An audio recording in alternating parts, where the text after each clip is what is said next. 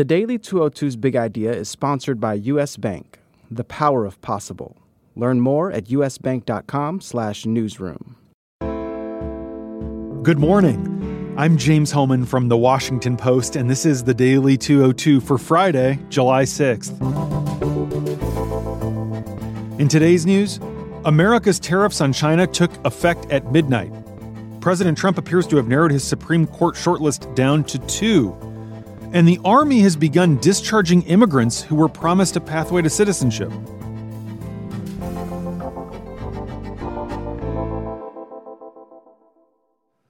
But first, the big idea. Scott Pruitt is finally pushed out as Trump reaches his boiling point. The embattled chief of the Environmental Protection Agency, Scott Pruitt, was pushed out on Thursday following months of ethics and spending scandals that have started more than a dozen separate federal inquiries into his behavior. Those scandals included questions about taxpayer-funded first-class travel, a discounted condo rental from a D.C. lobbyist's wife, and the installation of a $43,000 soundproof phone booth in his office. Pruitt's reputation as a dogged deregulator and outspoken booster of the president allowed him to weather the scandals for a surprising duration of time.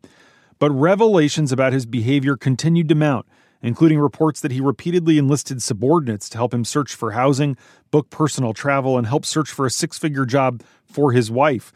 In recent weeks, an exodus of staffers left Pruitt feeling increasingly isolated, and crucially, some Republican lawmakers tired of defending him. That was a key factor.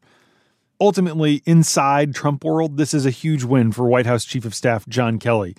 He's been on the outs with Trump, but he pushed hard internally for Pruitt to get fired over the past several weeks. Pruitt was hanging out at the White House on Wednesday night for the July 4th barbecue, watching the fireworks and in good spirits. He believed he had told allies that he had weathered the storm by sucking up to the president. But during a Thursday flight on Air Force One to a rally in Montana, Kelly, when he got Trump alone, was able to persuade the president that Pruitt was hurting his own image and needed to be cut loose. Sources tell us that Kelly emphasized to his boss that the stories about Pruitt's behavior were not going away and that several more were coming. What was the final straw for Trump?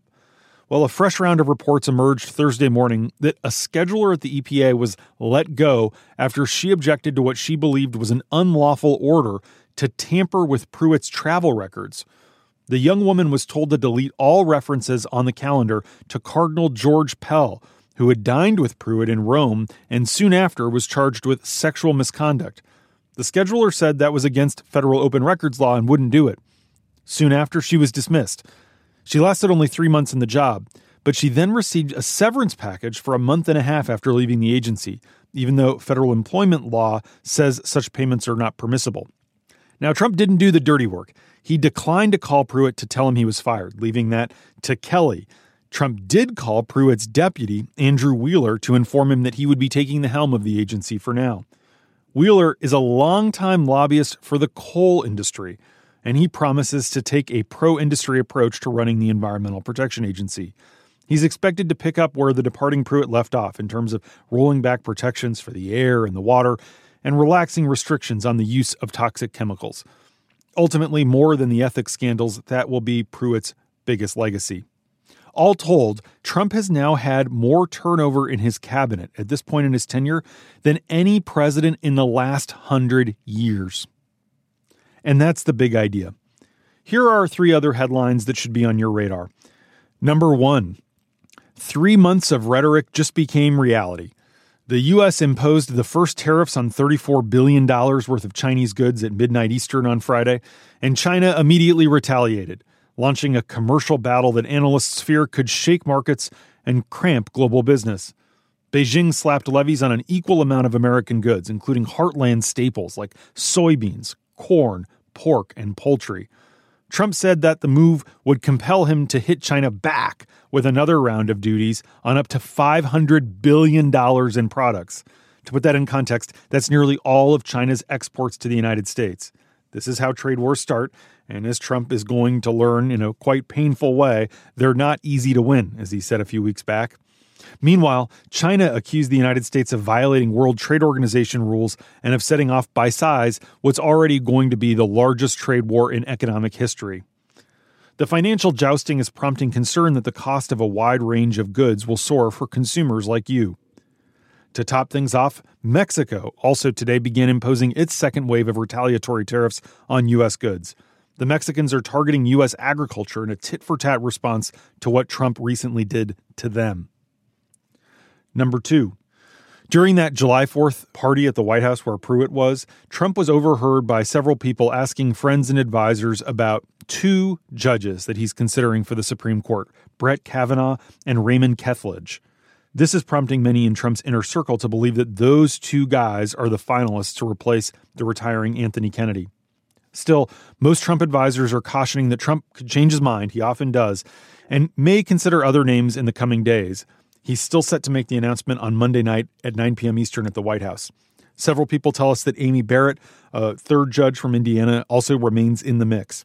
Barrett, who says she has a flexible approach to honoring legal precedent, would be the most provocative pick. She'd give Trump the culture war he craves. But she's also relatively inexperienced. She got confirmed last fall, so she's served on the appeals court for less than a year.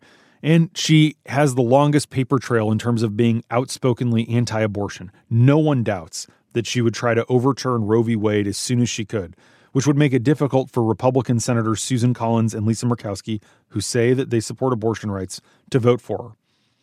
Kavanaugh would be the most conventional pick, but conservatives have raised concerns about some of his decisions being a little too wishy-washy, including one specifically on Obamacare. Kethledge's decade on the court is his biggest asset, but he may be the least exciting pick on the list, which is a big strike against him for the reality TV star president who's told people that he wants to feel a sense of chemistry with whoever he picks. Meanwhile, Trump actually made a courtesy call to Democratic Senate leader Chuck Schumer to ask for his thoughts on the court vacancy, not expecting that he'd actually take them seriously, but as a courtesy. Schumer told Trump that he ought to pick Merrick Garland, the guy that Republicans refused to schedule a hearing or vote for in 2016. You can file that away in things that will never happen. Number 3, the U.S. Army has begun abruptly discharging immigrant reservists and recruits who were promised a pathway to citizenship if they enlisted. The Associated Press reports that immigration attorneys know of more than 40 individuals who have been discharged or whose status has become questionable. The plan to discharge immigrants appears to have been in the works for more than a year. Some service members say they weren't told why they were being discharged, while others who pressed for answers said the Army informed them that they've been labeled as security risks, but then they wouldn't share additional details. It's unclear how these discharges could affect the service members' legal status as immigrants. The Defense Department says in a statement that all service members with an honorable discharge are going to be protected from deportation. But many immigrants have been let go with what in the military is called an uncharacterized discharge, which means that it's neither honorable nor dishonorable. And those immigrants appear to be in limbo. Meanwhile, showing that the military overall is becoming less inclusive, almost all transgender applicants to join the Defense Department say their recruitment process has been stalled. 6 months have now passed since a federal court ordered Trump not to ban transgender people from serving in the military. But many applicants are being turned away anyway, and others who are able to sign up aren't getting called up for training, even though the military faces a shortage of recruits in multiple branches. And that's the Daily 202 for Friday, July 6th. Thanks for listening. I'm James Hohmann. Have a great weekend. I'll talk to you on Monday.